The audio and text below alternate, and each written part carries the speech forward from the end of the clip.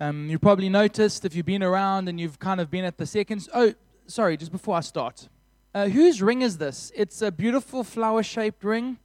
If you lost it, it was in the ladies' toilets. I wasn't in the ladies' toilet to find it. I was given it by somebody. So if you have a ring missing, it's looking quite delightful on my pinky. So you're going to have to justify why you should have it back from me. Good morning. It is great to have you here this morning.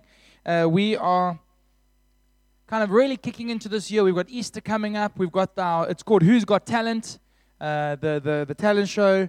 It's going to be an awesome time. We've got Urban Ignition in the near future. All sorts of exciting stuff that's happening. But in the meantime, in the busyness of life, in the chaos of our everyday, we want to follow Jesus, don't we? We try to do our best. We try and spend time with Him. We try and connect with Him. We try and connect with other people. We do all sorts of things.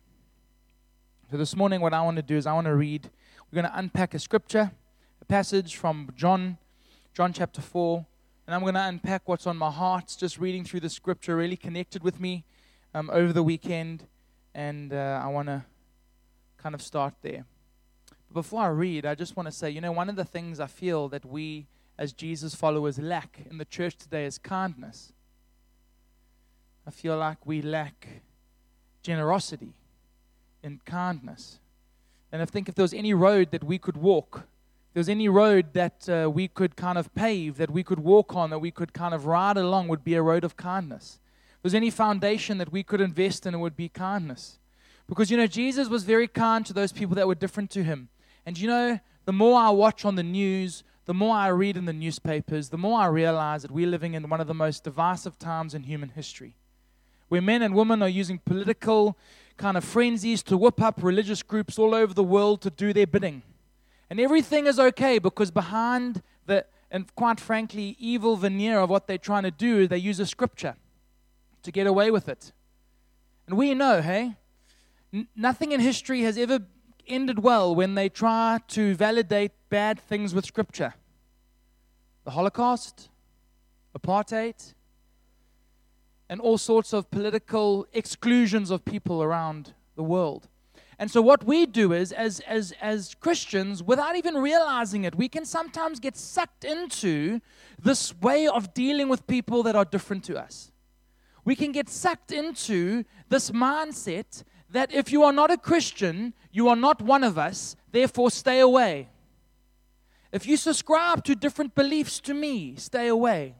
And so all we do in this modern 21st century world is we hang out in little echo chambers.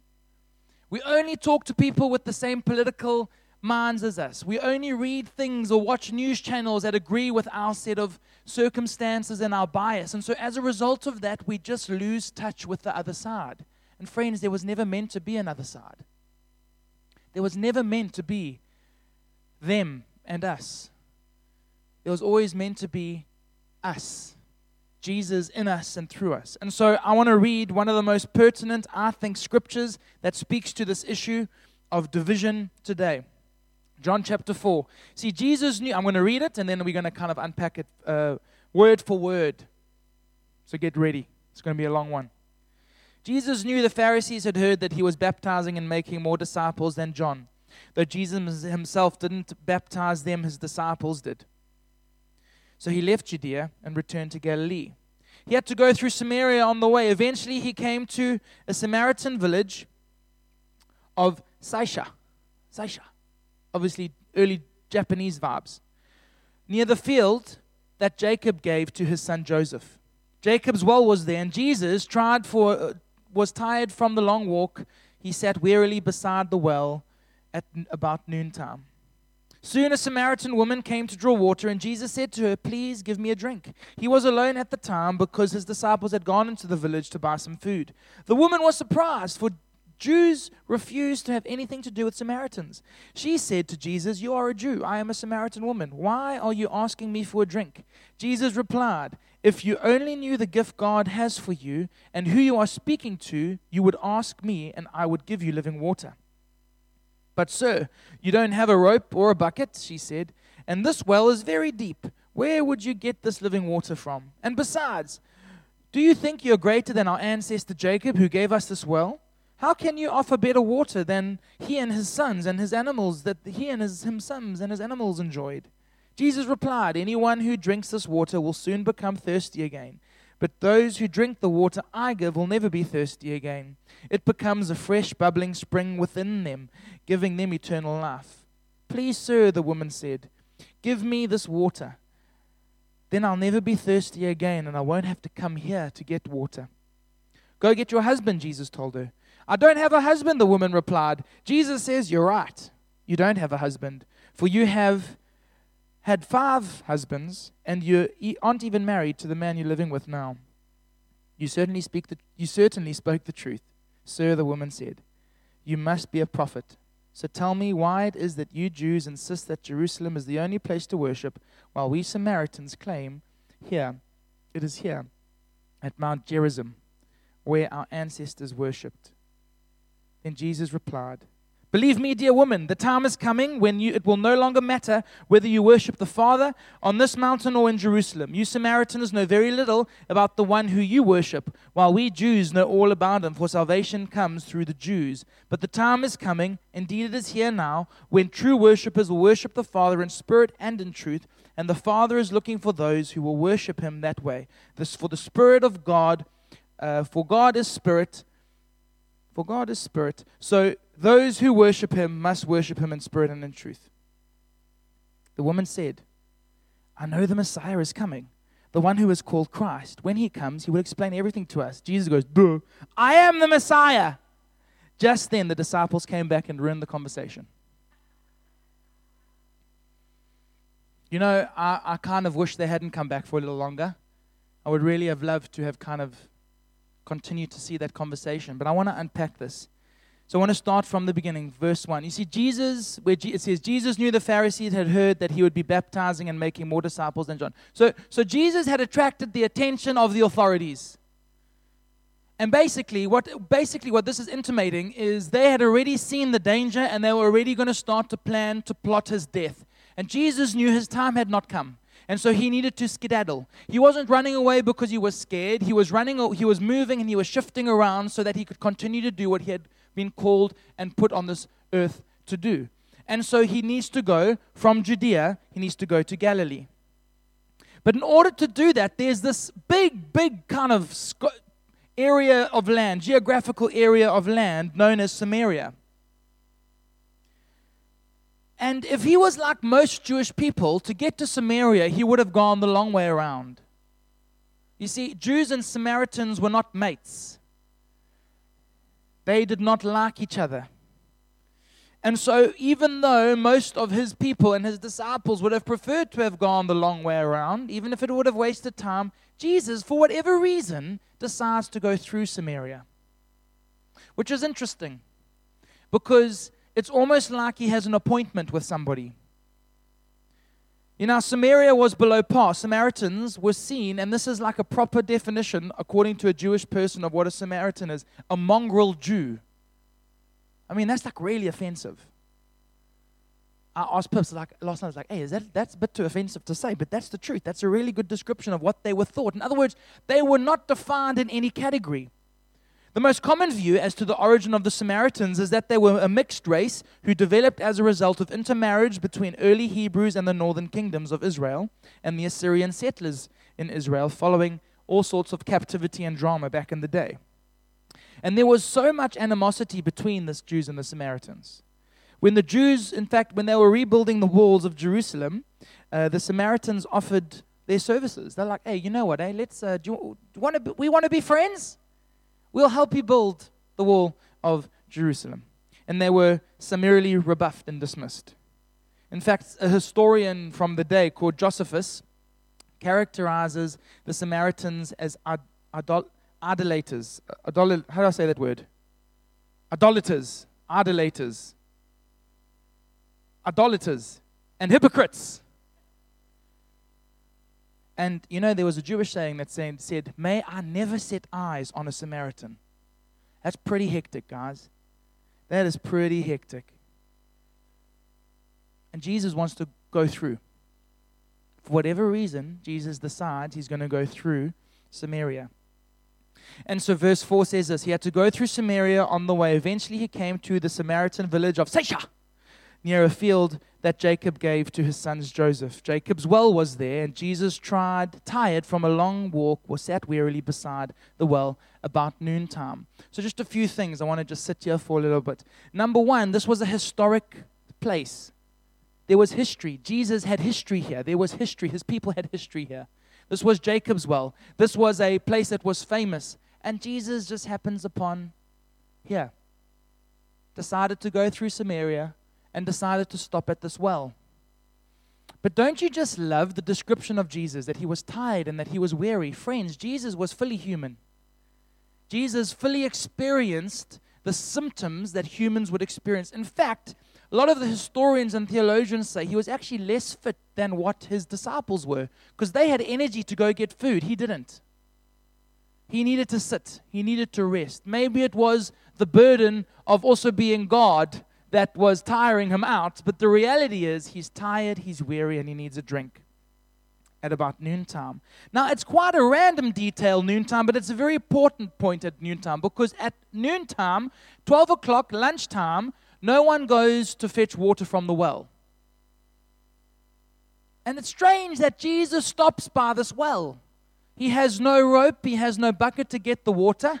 Maybe he was going to look left and look right and then go, "Water, come to me." I don't know if he was going to do that, but the reality is it's almost like he had followed and had seen what his father was doing to this point. A well in Samaria at a time of day where no one went to get water. And then he heard footsteps. Rushed footsteps. Footsteps that you can tell that somebody is nervous, like a shuffle, moving. And then he saw her. She came around the corner at 12 o'clock, this woman, rushing, looking a little bit, looking left, looking right, rushing to the well and starting to do the business of getting the water from it. He looks at her and he says, "Please, can you give me a drink?" He was alone at the time because the disciples had gone to the village to buy some food. There was no one around, and the woman was surprised, for Jews refused to have anything to do with the Samaritans. She said to Jesus, "You are a Jew. I am a Samaritan. Woman, why are you asking me for a drink?"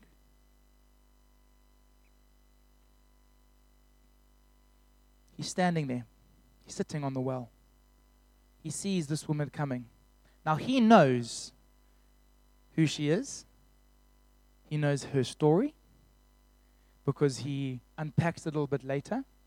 He doesn't start with the details as to why she's rushing and not wanting to be seen. You see, friends, if you wanted to get water, okay, and you were Jewish, or you were a Samaritan, or you lived in that part of the world, the reality is you are a very social group of people. You go to get water together, okay? You go and you have a chat, have a conversation. "Oh, did you see Ishmael's new mustache?" And, talk about Ishmael's new mustache. Then, you talk about Bernie and his new mullet, or I don't know what they do, but they would talk and natter, and all the Jewish mamas would be there getting the water from the well, and the little girls were watching, and yet here's a woman on her own, rushing. You see, friends, she didn't want to be seen. Here's an important detail. She was ashamed to have conversations with people, because the reality was her conversations with people went like this. They didn't talk to her, they talked about her in her presence. They muttered.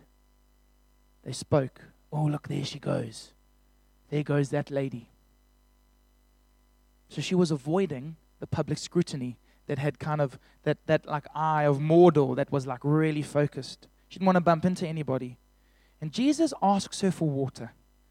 Jesus becomes the beggar. Jesus asks her for something. He submits himself to the role of a beggar, asking, "Do you have some water for me?" He does not start with what he knows about her. Because unbeknownst to her, Jesus knows why she comes to draw water out the well at 12 o'clock. He humbles himself before her. He appeals to her better nature. Isn't it amazing This conversation hasn't even started, and he's already knows how to handle the situation, how to show kindness to somebody that he shouldn't be showing kindness to. He speaks as a Jewish man to a Samaritan woman. Friends, the heart of God is not bound by our prejudice. The heart of God is not bound by our prejudice. See, the Jewish attitude, not just to Samaritans, but to women, was less than ideal. While the Old Testament actually afforded women great dignity, as the kind of years had gone on and the men had gotten more powerful and more full of themselves, the Hebrews over the years had imbibed some attitudes of paganism about women into their culture. Many Jewish men started the day with this prayer, basically saying, "Thank you, Lord, that I am not a woman." A Hebrew man did not talk to a woman in the street, not even with his mother, sister, daughter, or wife. And some guy called William Barclay says this.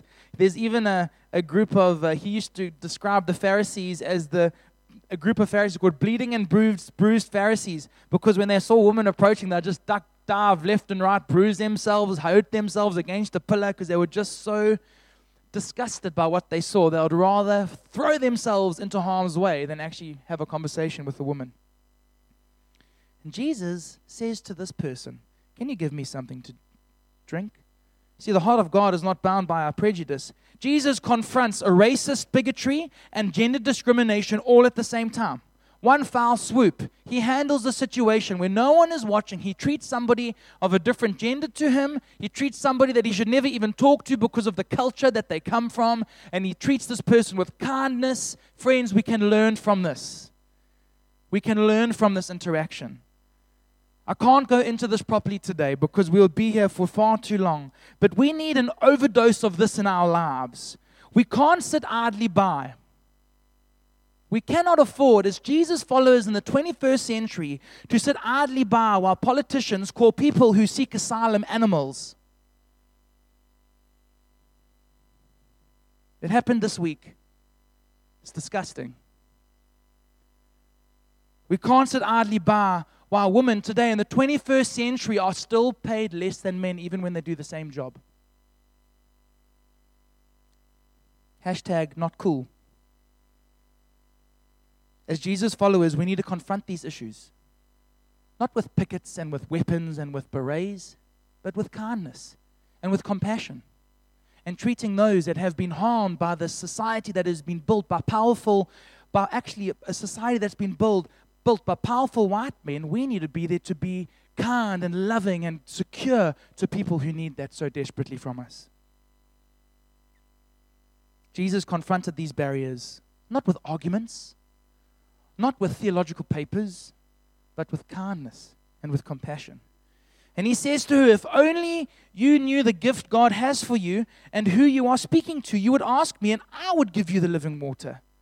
Jesus speaks of a gift. The Greek term for this gift is doria, used only here in the gospel accounts, which actually signifies and means a free gift.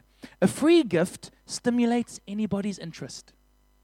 We all want something for free. He uses the symbolism that is appropriate for the occasion. He mentions living water. They're standing next to a well. He's using a very good example. Water that bestows life.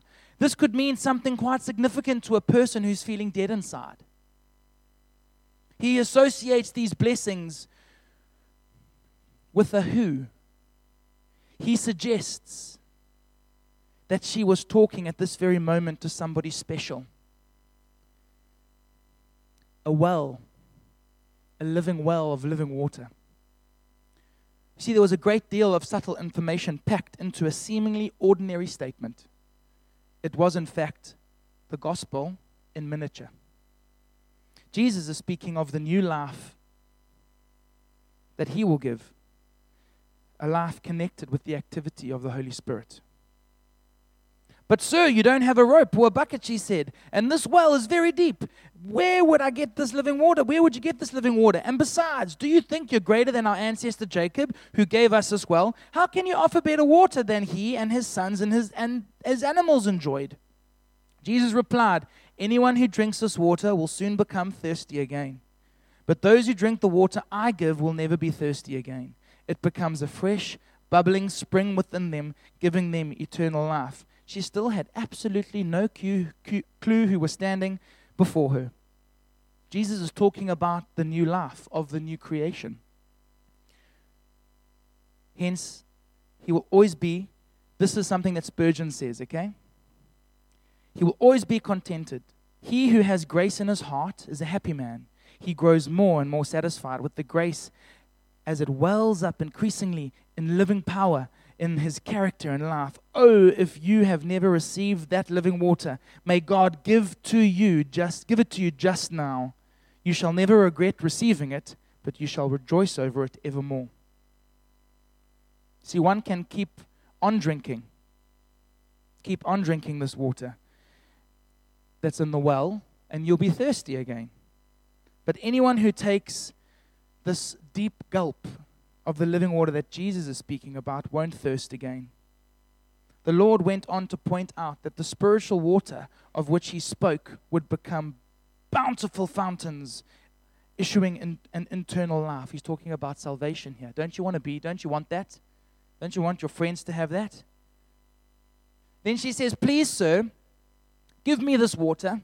Then I'll never be thirsty again, and I won't have to come and get water here again. She still hasn't got it.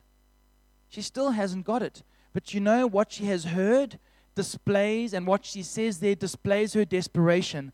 I won't have to come here again to get water. I won't have to come here again to get judged. I won't have to come here again and face the consequences of the choices in my life. I won't have to come here and get spoken about behind my back. I won't have to come here and endure being talked about in a negative sense, being pushed aside, being spoken not nicely about. All that stuff. I don't want to come here again. So can you give me this water, please? Because I would quite like to never have to come to a well again.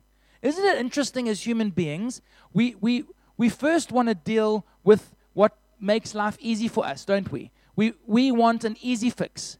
So it's an easy fix for her. It's like, drink the water, don't come back here. I can run away from my problems. I don't have to deal with the consequences of my sin. Let me just have a quick fix here, and then I don't have to come back here ever again. She does not want to return to where she is disgraced. But listen to what Jesus says next. Go get your husband. She says, I don't have a husband. Jesus says, you're right that you don't have a husband, for you have had 5. And you aren't even married to the man you're living with now.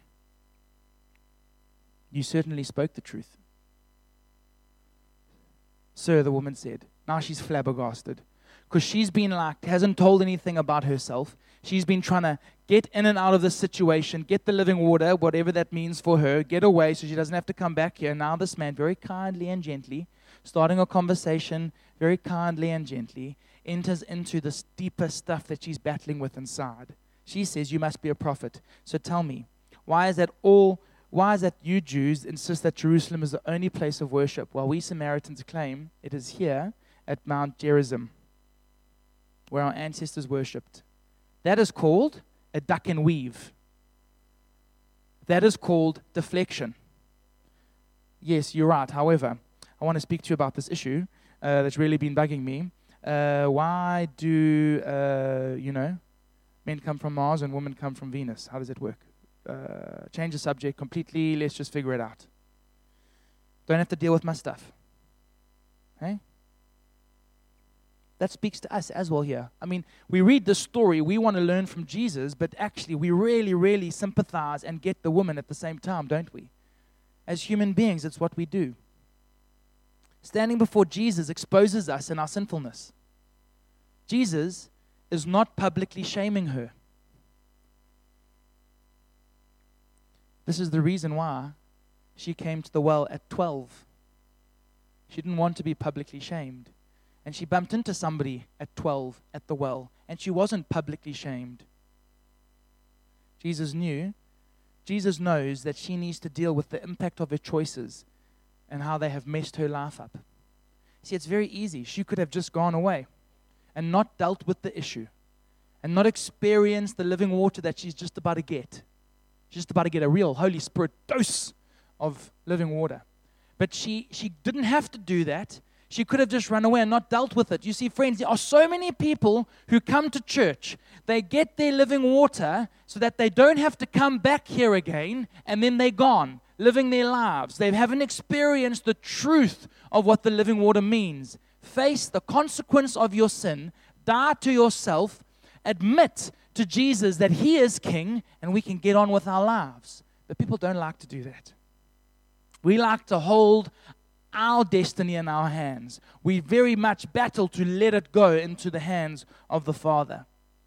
Spurgeon says this: it was no use putting on plasters where there was no knowledge of a sore, and no use attempting to fill a void where there was no feeling of emptiness. So first, she must be brought low. She must be made to see herself in the glass of truth, and then she would begin to understand her need of salvation. Friends, Jesus doesn't make us aware of our sinfulness to embarrass us.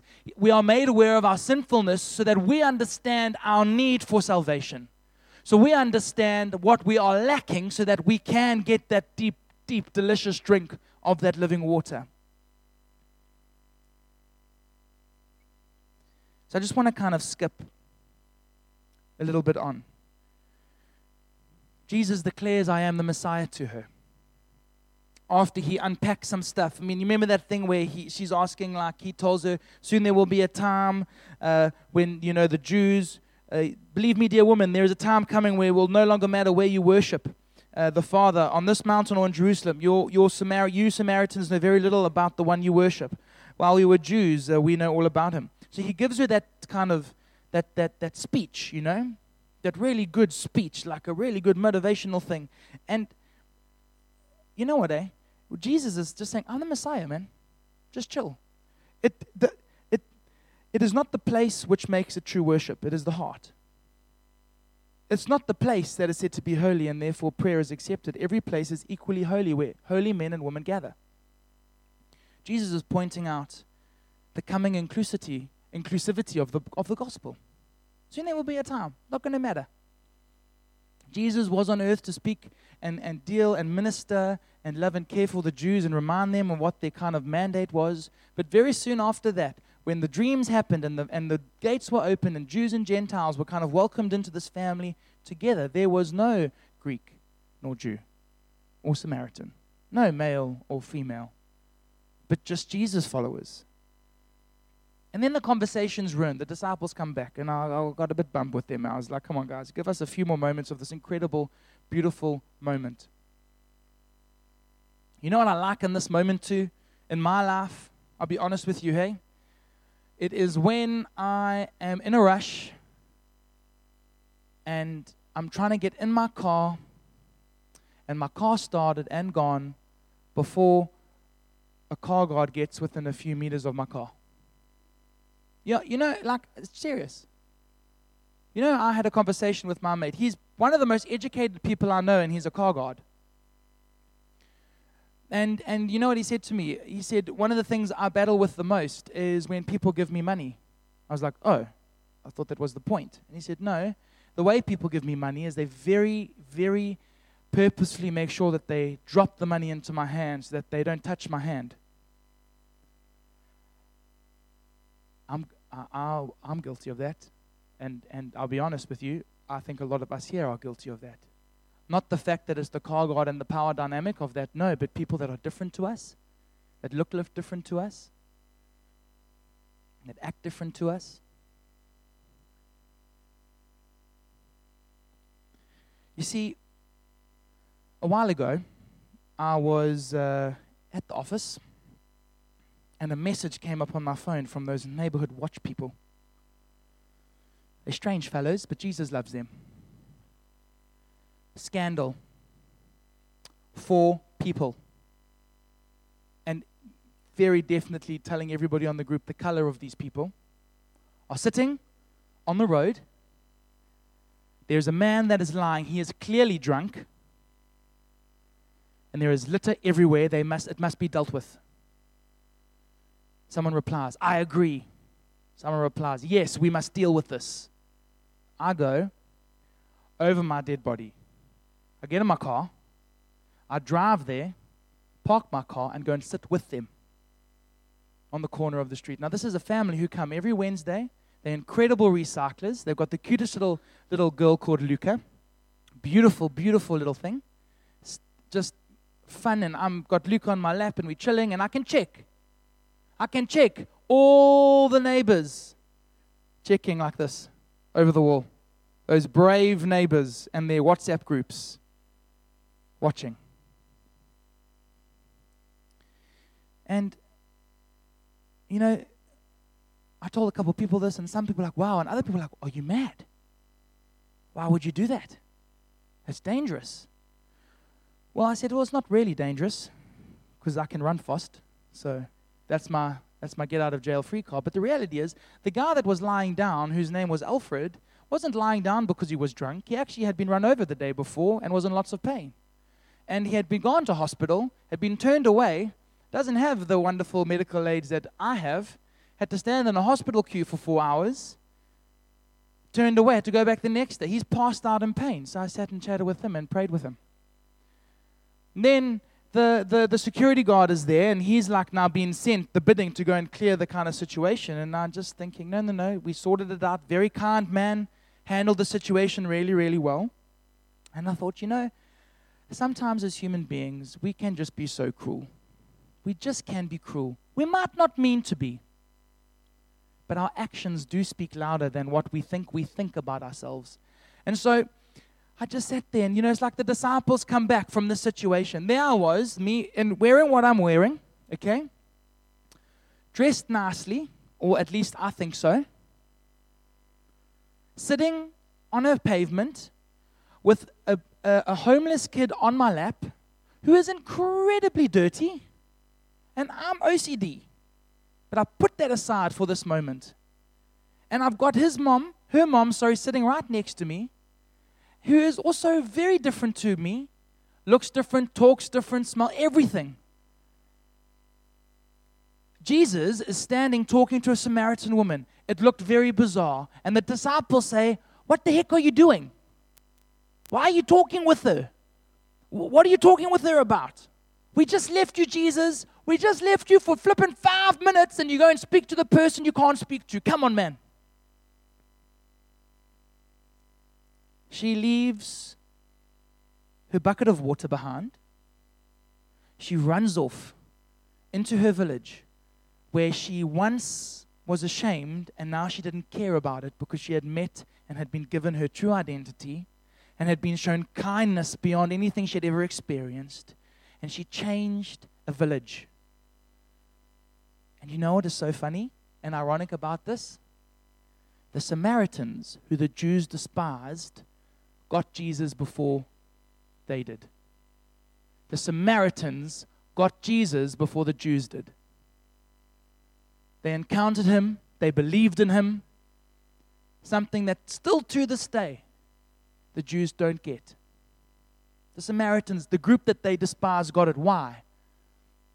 Number one, they were shown kindness. But number two, they just believed.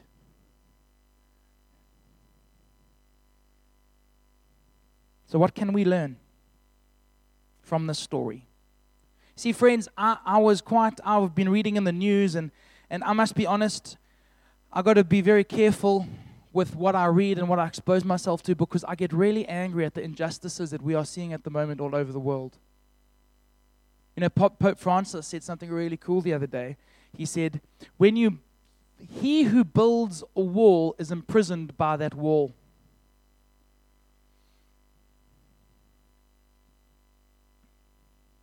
Sometimes we have to go places where we're not supposed to go and talk with people we're not supposed to talk to, because that's what people say.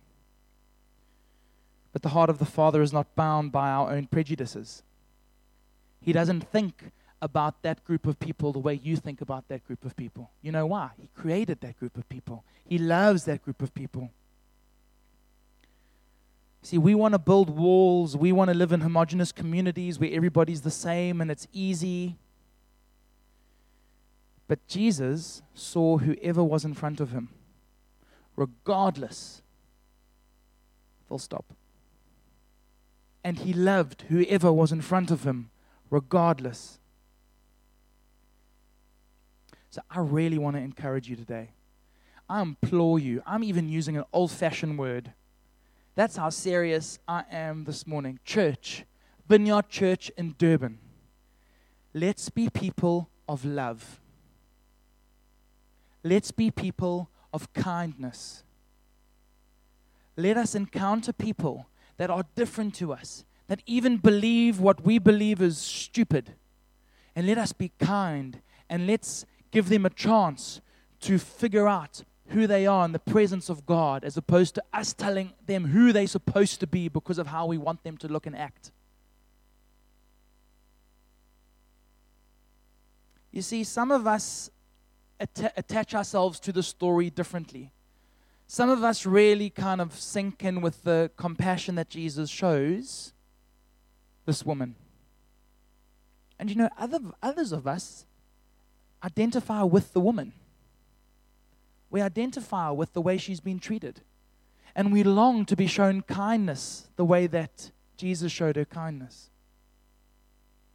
So this morning, I would love us just to spend a little bit of time just waiting on God and getting Him and asking Him to just massage the kindness of the Savior into our lives. Let's stand.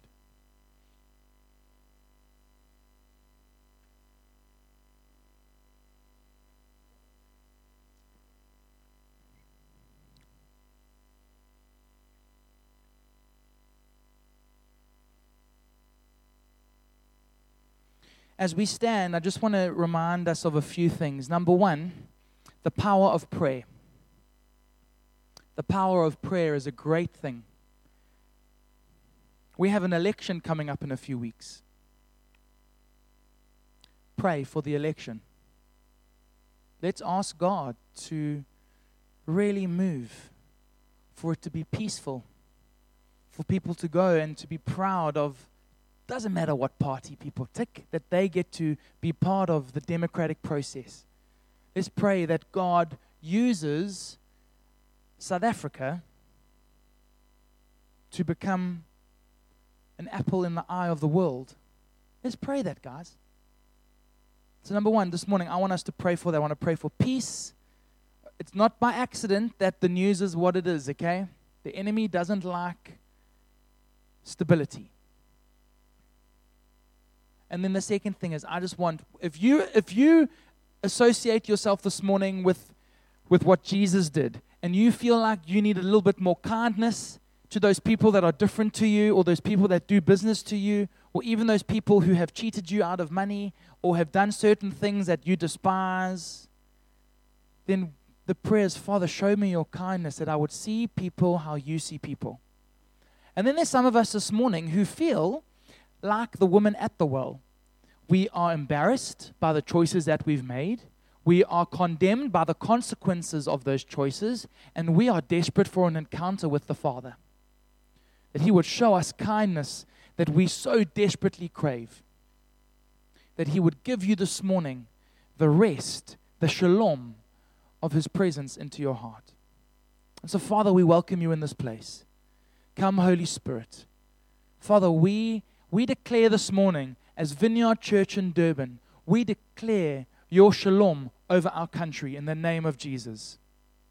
We thank you, Father, that we get to have democratic elections. And so we ask that this next 6 weeks, as we lead up to this time, we speak peace. We speak calm over areas that are tense. We ask you to send people that are Jesus followers into areas to be peacemakers. We ask for peacemakers more than ever, Jesus.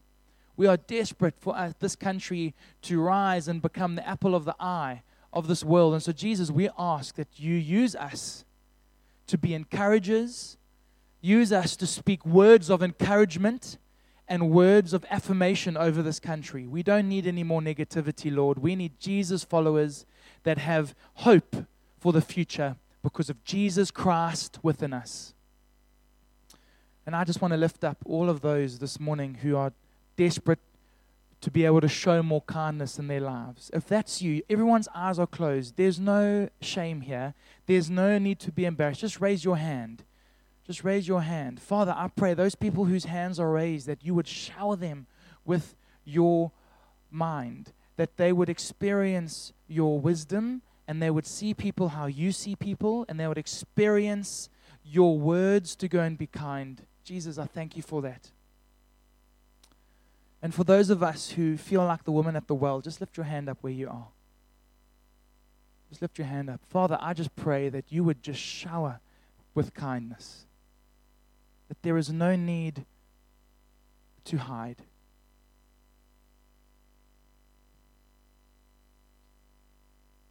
Be with us this week as we go into this world, into our work environments.